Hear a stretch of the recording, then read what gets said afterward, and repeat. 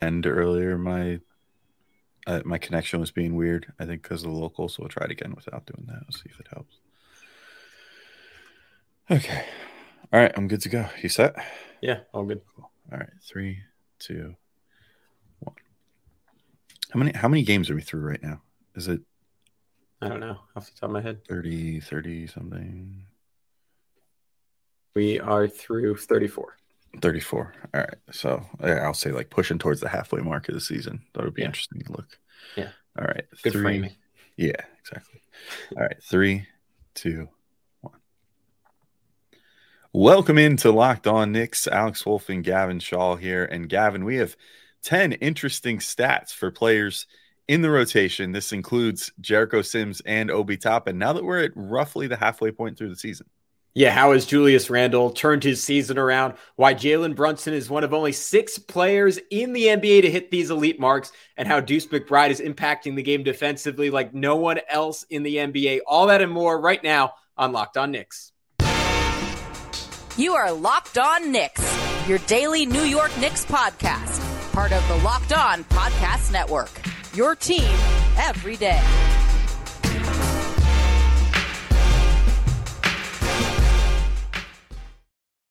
All right, welcome in to Locked On Knicks. Today's episode is brought to you by Prize Picks. First-time users can receive a 100% instant deposit match up to $100 with promo code Locked On. That's PrizePicks.com, promo code Locked On. And we wanted to thank you guys for making Locked On Knicks your first listen today and every day, whether you're checking us out on your favorite podcast platform or taking in the sights and sounds on YouTube. We appreciate you making us a part of your daily routine. I'm Alex Wolf. I'm editor-in-chief of Knicks site The Strickland, which you can find at thestrick.land. He is Gavin Shaw, your favorite play-by-play broadcaster's favorite play-by-play broadcaster. And this is the 10 Interesting Stats edition of Locked On Knicks. Gavin, you had this idea for us, and then we set off and each took 5 players. Now, some people might be listening and saying, but wait, the rotation is famously 9 players now, and that is true. But Obi Toppin is hurt and is presumably part of that rotation when he's healthy. Jericho Sims is presumably the fill-in for Obi right now, although we'll see how that goes. So as of right now, we're considering them both to be quote-unquote part of the rotation. But otherwise, the other players that we have are Jalen Brunson, Julius Randle, RJ Barrett, Quentin Grimes, Emmanuel Quickley, Mitchell Robinson, Isaiah Hartenstein, Deuce McBride, Jericho Sims, and Obi Toppin, as we said. So and we'll be going through them in that exact order. I just read that right off our sheet. So, Gavin, Perfect. I will toss you the first ball here to get things going. What is an interesting stat that you found about one Jalen Brunson? All right, so what is a point guard's job on offense? It's to score the basketball, to do so efficiently, and to distribute. And Jalen Brunson is about as good as those three things as just about anyone else in the NBA. There are some players who score better, who score more efficiently, who average more assists, but doing all three simultaneously. So let's just call it minimum averages of 20 points per game, 6.5 assists per game, and a true shooting percentage over 56.5% that hit ESPN's games played minimum. I would assume that's probably 20 or 25 games. And those players are Tyrese Halliburton, Nikola Jokic, Luka Doncic, Steph Curry, LeBron James, and of course, Jalen Brunson. So you have 3 MVP winners. You have another guy in Luka who will probably go down as one of the 15 to 20 or so best players of all time and will likely win an MVP. You have maybe an all-star, Tyrese Halliburton, and you have Jalen Brunson, Alex. And I think that does a good job encapsulating the season that he's had. One of our big questions when he came to the Knicks was, how would he do as a primary distributor, role he hasn't played since college? And the answer is fantastic. And I think that's an element of his game that, on top of the efficiency, has really shined through the last couple of games. His teams have started throwing junk defenses at him. The Raptors in particular, we're basically sending 2 guys at him every single possession. And Brunson, time in and time out, is almost like just perfectly in the mold of a traditional point guard at times, with his ability to recognize where the help is coming and just send the ball the opposite direction, set his guys up for easy shots, easy plays, intuition at doing that. Unmatched on this Knicks team, unmatched really on any Knicks player over the last 15 years or so. Yeah, I mean, not too bad of company, right? I mean, I think if if such a thing existed, if this was like a political campaign, I would send that into Brunson's reps to make like an all-star campaign video. Like, is Zach LaVine averaging these numbers? Is DeMar DeRozan averaging these? Is who are some of the other people that might be? Darius Garland. It was actually not quite efficient enough. That was one that I noted in there. There you go. Darius Garland. What are his numbers looking like? He's not in conversation with these five, but Jalen Brunson is. Yeah.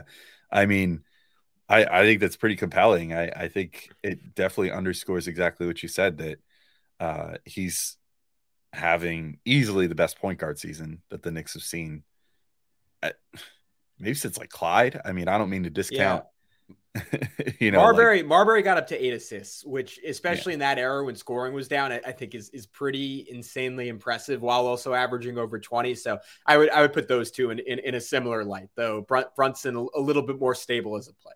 Yeah. And you have to look at supporting cast and stuff. I mean, Marbury did take the Knicks kicking and screaming to the playoffs at least 1 year. So there was that.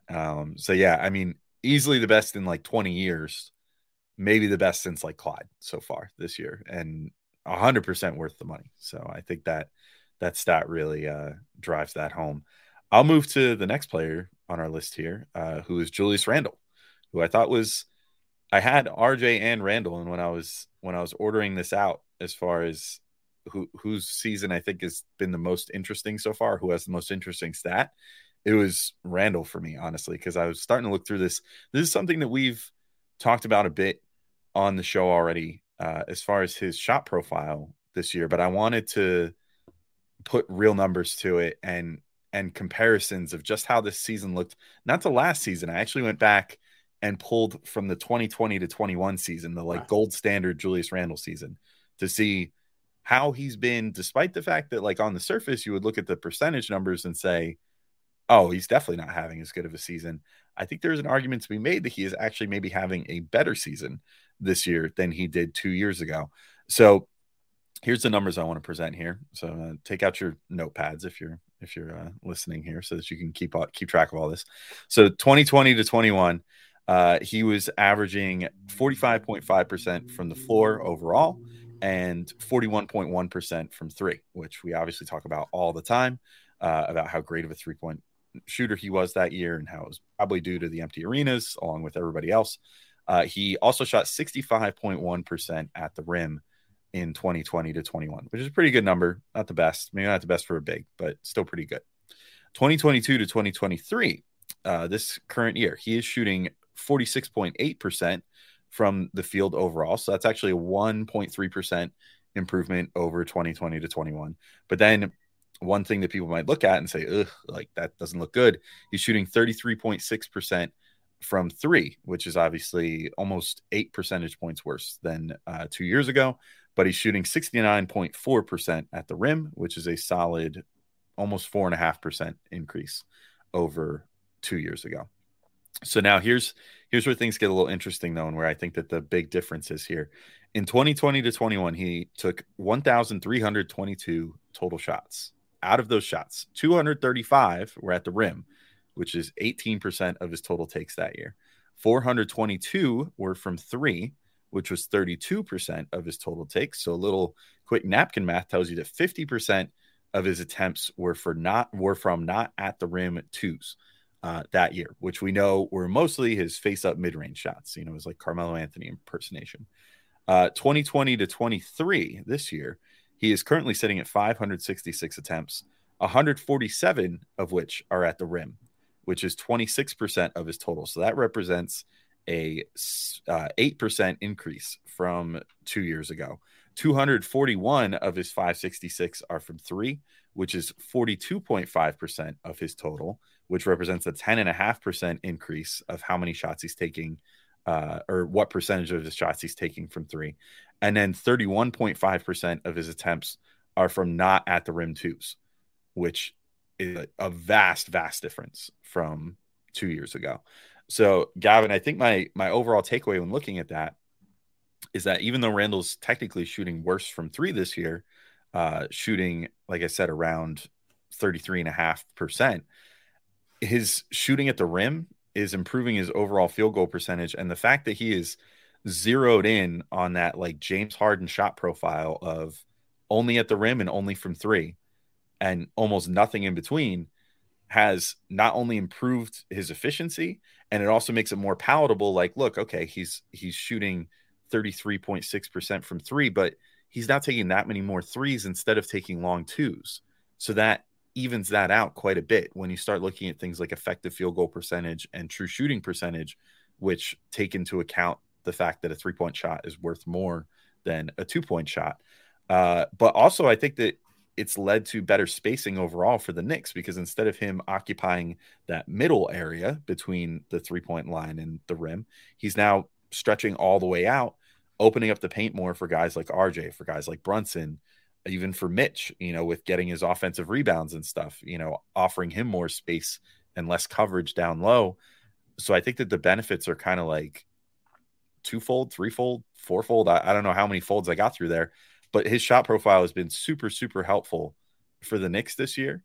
And not just in terms of what it's done for him, but also I think what it's done for the team. So that was my big statistical takeaway for Randle so far this year.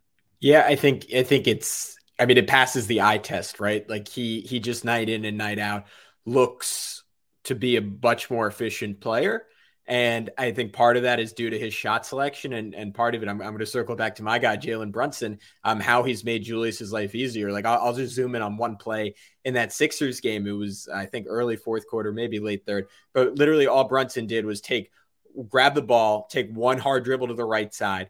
PJ Tucker tilted off of Randle a step, and then Brunson it was kind of, sorry, cover your ears, Alex, for this reference, but Derek Jeter style, like whipped his body around in one motion and just shot the ball back to Randle. PJ was half a step out of position, and credit to Julius this year. As much as he got into great shape for that 2021 season, I think athletically this is the best he's ever looked. And he just zoomed by Tucker, got right to the rim and finished. And at least in his Knicks tenure, we've never seen a Randle this explosive, this good at getting to the basket. And then, to your point, upping that 3-point percentage, like even if you're shooting 34% from three, that is the equivalent of shooting 51% from two. So that is a golden shot every single time he takes it. And the volume's been there, the efficiency's been there. And for the most part, at least the last 15 games or so, he's taken high quality looks. And I think it's impossible to measure how demoralizing it is when Randle just takes crappy shots and tries to shoot over double teams and looks off wide open teammates. It's not just that he's efficient, it's that in taking the right looks, I think everyone is more encouraged to play with him and support him more defensively and just better team morale, which you can't really calculate, but I think it's helping this Knicks team, Alex. So when we come back, I want to hear some RJ Barrett stats from you. But before we get into that, would you mind telling us a little bit about our friends over at Prize Picks? Yeah, well, with all this stats talk, it's a perfect time to talk about Prize Picks, because that's like what Prize Picks is all about. It's my new favorite way to play daily fantasy. I really love the system that they offer, which is so different from the daily fantasy games of the past, where you were playing against it was you versus other people. They had all these resources available to them. There was no cap on how many entries you could buy, so you would have one person buy up like 1,000 entries in a 2,000 entry contest and win everything, leaving you with nothing. Just felt a lot like flushing money down the toilet in the early days of daily fantasy. Luckily, Prize Picks has really gotten it down.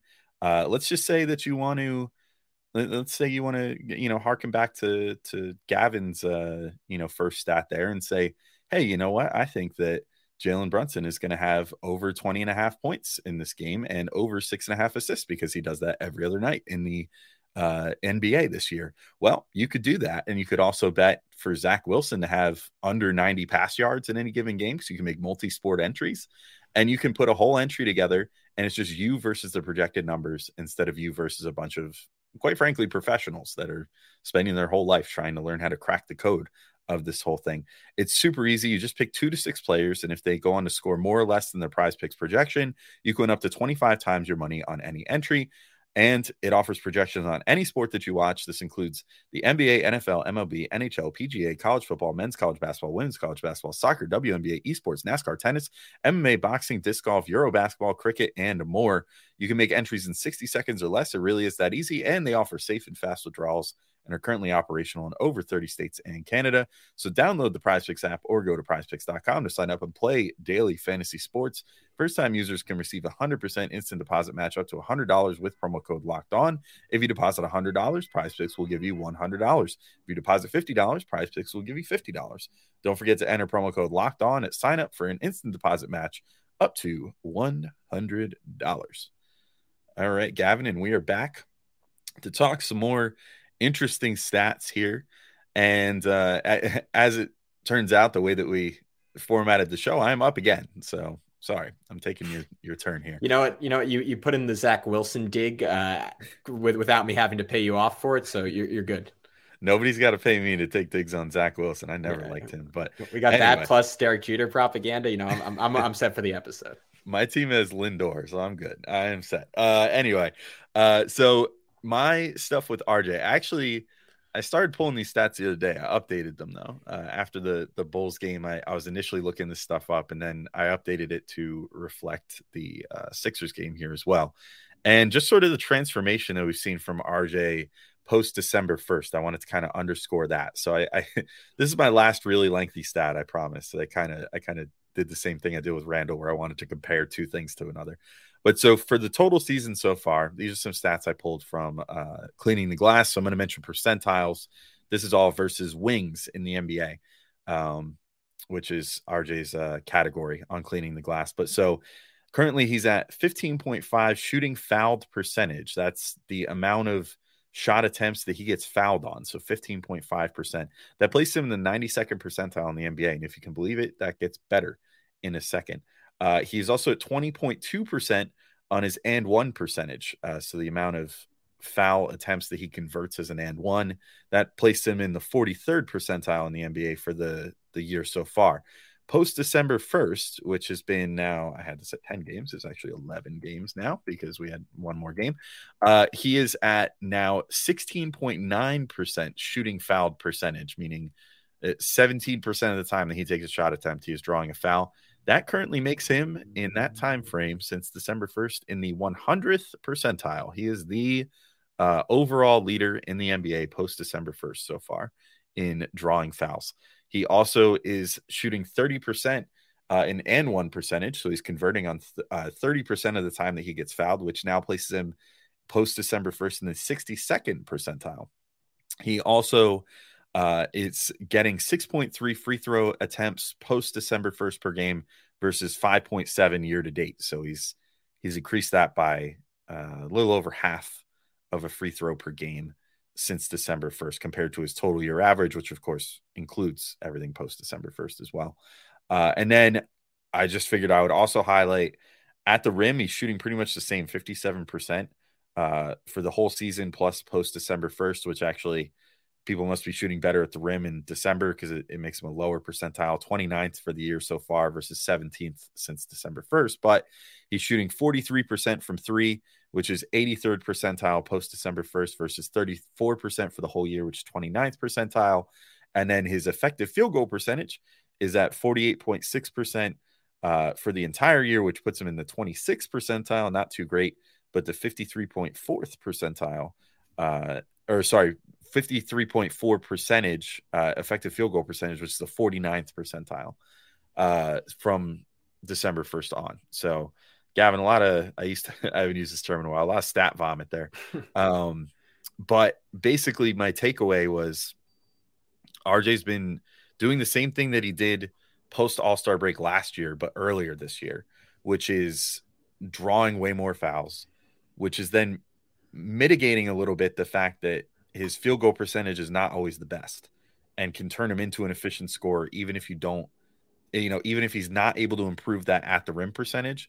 If he's able to just draw more fouls and make more threes, he could be a way better player, have average efficiency as far as, effective field goal percentage, but then tack on all those extra points by drawing all those fouls.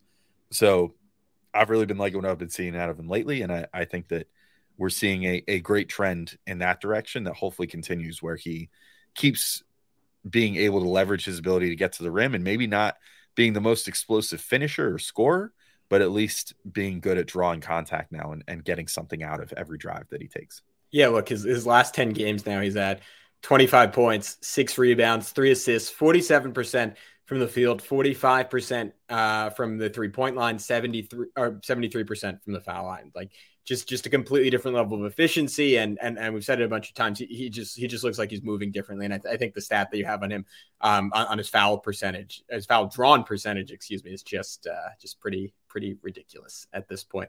All right, Quentin Grimes got a couple for him. So over the Knicks 8-game winning streak, he led the NBA amongst wing players with a minimal number of minutes. I'm assuming 20 in effective field goal percentage at 66 points, or excuse me, in true shooting percentage at 66.7%. And in December, he was 11th overall amongst non-bigs in the entire NBA. And doing that and going through the list of guys ahead of him, you have a lot of shooting specialists like Buddy Hield, Kevin Huerter, and suffice it to say, Alex, out of the very few players who were more efficient than him last month in terms of non-bigs, he was a better defender than the vast majority. So my point in saying all that is, out of non-star players, like remove your Kawhi Leonards, remove your Paul Georges, there's a case to be made that Quentin Grimes is one of the 5 or so best 3-and-D guys on planet Earth, which is pretty incredible to say.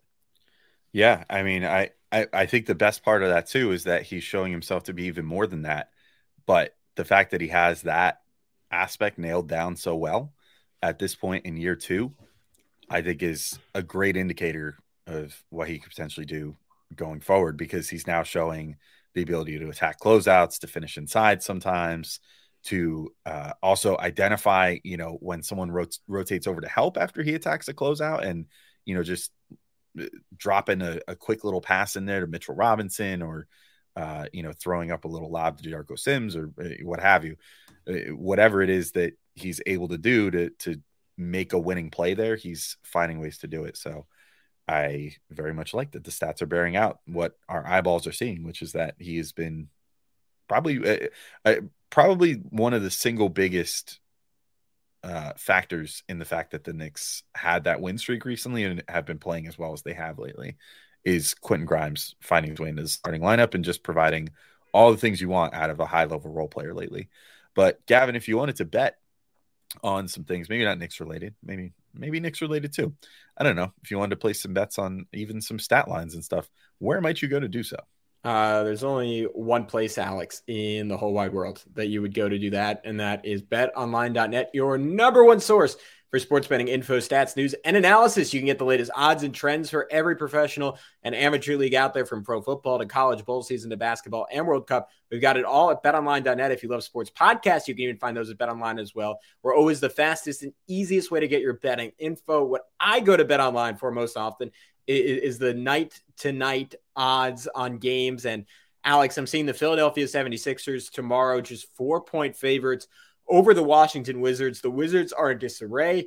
The 76ers are playing as well as anyone in the NBA. That almost seems too easy, but I'm going to take it being easy. I think Joel Embiid, James Harden dominate the Washington Wizards, and they win that game by double digits. So head to the website today if you also want to put some money down, or use your mobile device to learn more. Bet online, it's where the game starts.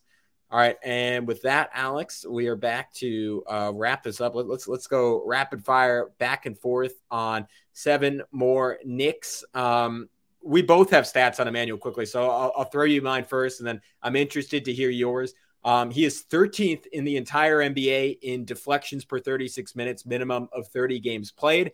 And out of the players in the top 13, he is the 3rd shortest player, only behind the human steel, Jose Alvarado, and Trey Jones of the San Antonio Spurs. But I thought that captured pretty well the impact he's had playing the passing lanes this season. Yeah, I'd be curious where he ranks in wingspan among those guys. Because I knew I didn't want to go there because I knew that he would be a little higher up. But yeah, because the 6'10" for Quickley that he has, definitely works to his advantage with the deflections there. But yeah, I have a stat that probably just kind of fits in with that nicely in the puzzle piece that is Immanuel Quickley. He has, I was really curious to see this, and because we were talking about the whole rotation, right? He has a positive net rating with every single player in the rotation right now, except weirdly for Jericho Sims. I don't know what led to that, but it's only like a -1. With the starters, and this is interesting, his highest is with Quentin Grimes, which actually shouldn't be that interesting. I think that's pretty self-explanatory. They are in 190 minutes so far together this year. They are a plus 18.8 net rating. His lowest, which is saying something about how great this number still is, even though it's the lowest, is with RJ Barrett. They are at a plus 6.3 net rating in 388 minutes together. So quickly, no matter who he's playing with out of the starting lineup right now, is a resounding positive. That includes Brunson, that includes Mitchell Robinson, that includes Julius Randle as well. So my takeaway is he should probably be playing more. He's been back to getting like low 20s minutes again lately. And, how you find those minutes, I'm not 100% certain, especially when we were just gushing about Quentin Grimes a second ago. But I think there's a case to be made. And we've seen this lately where in late game scenarios, he's been sitting and then things kind of fall apart a little bit in some of these games. I think the Bulls game in particular really stood out to me for that, where he got pulled just because it was when he was supposed to get pulled. And I found myself thinking like, but should they really have pulled him there? Because I think that he would have made a big difference, with the defense down the stretch. Maybe it means sitting one of Brunson, RJ, or Grimes for some stretches, or maybe even Julius Randle if you want to get crazy and have RJ play the 4 for little stretches there. But I think any given night, there needs to be less of a reluctance from Tibbs to give Quickley some closing minutes on nights when he is at his best, especially now that he's been shooting better, because the things he's bringing in the other aspects of the game, I think, are well worth it. Yeah, I'm with you there. Particularly in that he was just shooting lights out in that Bulls game. All right, let's pop over to Mitchell Robinson. We'll keep this one short and sweet. If you're a keen listener, I've noted this stat on the podcast before, but it is still true, and I will keep saying it as long as it's true. Mitchell Robinson leads the entire NBA in contested rebound percentage. That means the percentage of rebounds that are contested that he wins, winning 64.9% of them. That is 3.5% ahead of the next highest guy, which is Luke Cornett. It's over 5% ahead of the guy in third place in Moses Brown, a full 7% ahead of Isaiah Jackson in fourth place. So suffice it to say, Mitchell Robinson is pretty easily the most dominant rebounder in the NBA in terms of balls that are fought for. The only other guy in the entire top 10, Alex, that's even playing 20 minutes per game is Anthony Davis. So Mitch is truly in a category of his own. I like that little once a Nick, always a Nick nod in there too. Good old Luke Cornett, man. Look at that guy showing up in that list. Yeah, I'm with you. I mean, numbers don't really do Mitch's rebounding impact justice this year, but that number does. So that was a great poll. I will keep it in the big family here and go with Isaiah Hartenstein, who, all right, this is a depressing stat with him. So we've been going positives for a lot of these guys. This one's a little depressing.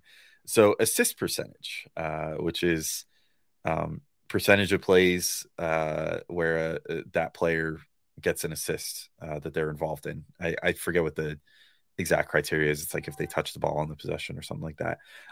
So in 2020 to 21, Hartenstein had a 16 game stint with the Cleveland Cavaliers, and he had a 21.7% assist percentage in those 16 games with them, which was in the 96th percentile for bigs, according to Cleaning the Glass.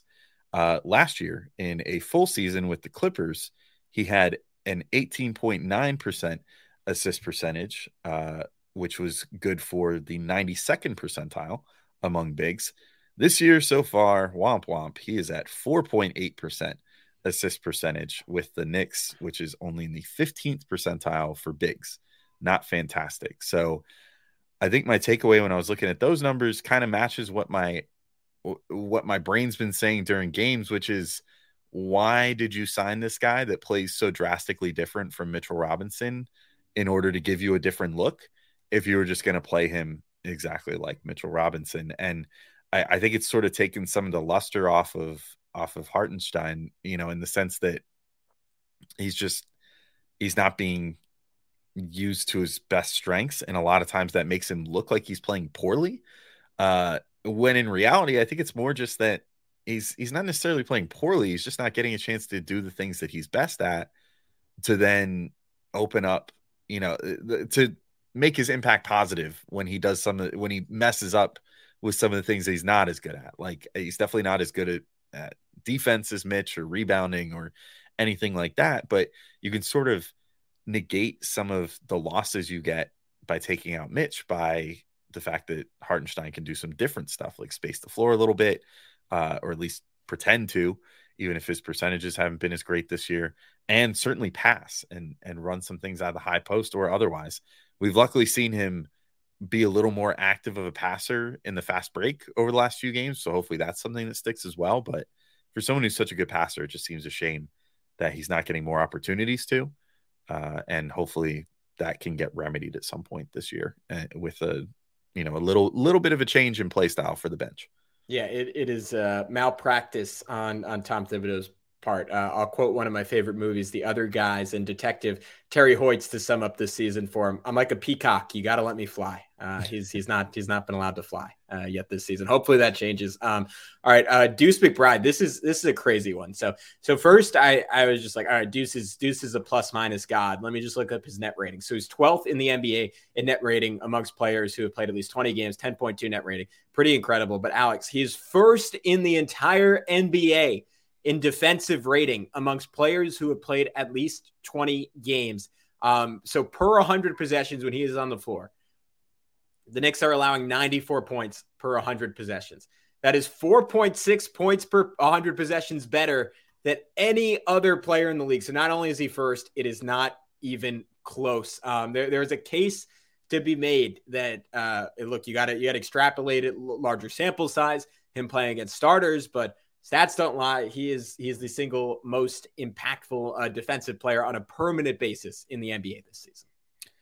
I believe it too, because you want to talk about, like you brought up the deflections with Quickly. Deuce is doing a lot of that same stuff, but he is just also just the most bulldoggy defender. Yeah, he's like the best of Grimes and Quickly in one. Exactly. Like when he's on defense, I mean, he's just insane. Like man to man, playing passing lanes. Whatever you want him to do, he is just going to do it 1,000%. And maybe some of that impact goes away a little bit, considering it's been in like short bursts right now, like shorter stints off the bench and not having to play as many minutes. But even if you extended his minutes out, I really doubt that things would get worse like at all. So he's super impressive and will continue to be. I went with Jericho Sims for the next one before we wrap up with Obi Toppin. And this one, I don't know, maybe kind of a tame stat, but it was just one that I just wanted to look up, honestly. Jericho Sims, 15% offensive rebounding percentage of his team's field goal attempts. So off field goal attempt misses, Jericho Sims corrals 15% of those. That is good for 94th percentile of bigs per cleaning the glass. Just for fun, I also looked up Mitch's because I was like, oh, is Mitch the standard bearer here? Almost. Mitch is nearly the trendsetter with 17.4%, which is 2.4% better than Sims. And Mitch is good for the 98th percentile, which makes me think there's maybe one player out there who I didn't care to look up that has a higher offensive rebound percentage of his team's field goals. But still, nonetheless, extremely impressive number for Sims, especially for a guy who's a 58th pick last year. In his second year in the NBA as a 24-year-old, like already kind of an older player. I think it's pretty impressive for a guy that came in and was supposed to be more raw than he is, that he's already gotten so good at offensive rebounding, which is a pretty tough part of the game. Yeah, I think we noted a few pods back that combo over the Knicks 8-game winning streak, first and fourth in the NBA in offensive rebounding percentage. Just kind of an unfair combination. All right, we will wrap things up with Obi Toppin. Kind of a bummer to end on, both in the sense that he's injured and not playing. And I kind of similar to what you did with Randall and RJ Alex. I went deep on Obi, and it's kind of all bad stuff. He went from 64th percentile. This is per cleaning the glass. Went from the 64th percentile in effective field goal percentage last year amongst power forwards to the 17th percentile this season. So looking at that, my initial thought was, all right, he's probably not finishing any worse. It's just that he went from only taking shots at the rim to only taking threes. And if you're the best dunker in the NBA and you're a good but not truly elite 3-point shooter, you're going to fall down in efficiency if you're changing your shot profile in that way. But Alex, it wasn't just that. It was that his finishing at the rim has gone way down. Last season, he shot 72% at the rim. That was in the 66th percentile in the league amongst power forwards. This season, he was shooting just 59% at the rim. That is in the 12th percentile, and that is with his rim attempts going way down. Last season, well above average in rim attempts at 64th percentile. This season, in the bottom fifth, or almost in the bottom fifth of all power forwards, at the 22nd percentile in rim attempts. And all that is translated to from a plus 9.9 net rating a year ago to this season. He's actually been a negative for the Knicks after their current win streak, a minus 1.7 net rating for the team. They've been better without him, which is stunning for a guy who has been a plus-minus god his whole career. Yeah, kind of unfortunate to see. And, you wonder, too, how much of that it could potentially be remedied if he comes back into this environment where the Knicks, as an entire team, have clearly turned a corner and seem to have, like, Randall, RJ, everybody seems to have their mentality, their games, everything kind of figured out to a T. I think we've seen some interesting positives of the Sims and Hartenstein pairing, but it's certainly imperfect. I still think, it has its intriguing moments, but I think that on paper and potentially in practice, Obi and Hartenstein should still be better. So I'm kind of intrigued to see what's going to happen when Obi comes back from injury, if he's able to just kind of slot right into what the Knicks have going on right now. Also, that if that's still a few weeks away, we could be like ready to fire Tibbs again in 3 weeks, if the Knicks really go on a skid or something. So, maybe he'll come back to the same thing he left and the Knicks will have already had their peak of the season. Who knows? Basketball is weird, but I certainly hope that we see a strong close to the season for him, because it's been a little rough at times this year, even with, the early season 3-point percentage increases we saw, as you noted. His bread and butter, the finishing at the rim, that was one of his big differentiators, has not been as good this year. So hopefully we see some improvement from him. But at any rate, that's our 10 big stats. Hopefully they were interesting to you watching. Yeah, were they big enough? Tell us in the comments section. Yeah, you could. Yeah, go on the YouTube comments. Be like, that stat was small. Here's a better stat. We'd love to hear more stats. Maybe we'll even chat them out on the next show or something. So if you have a big stat that you want to tell us about, tell us in the YouTube comments. Tell us on Twitter at Locked On Knicks, or if you think that our stats are stupid and misleading, tell us that too. We love hearing about all that. We love hearing what big idiots we are. So anyway, thank you all for listening, and we will talk to you guys soon with some game recaps and other good stuff this week. But till next time, this has been Locked On Knicks. Peace out, everybody.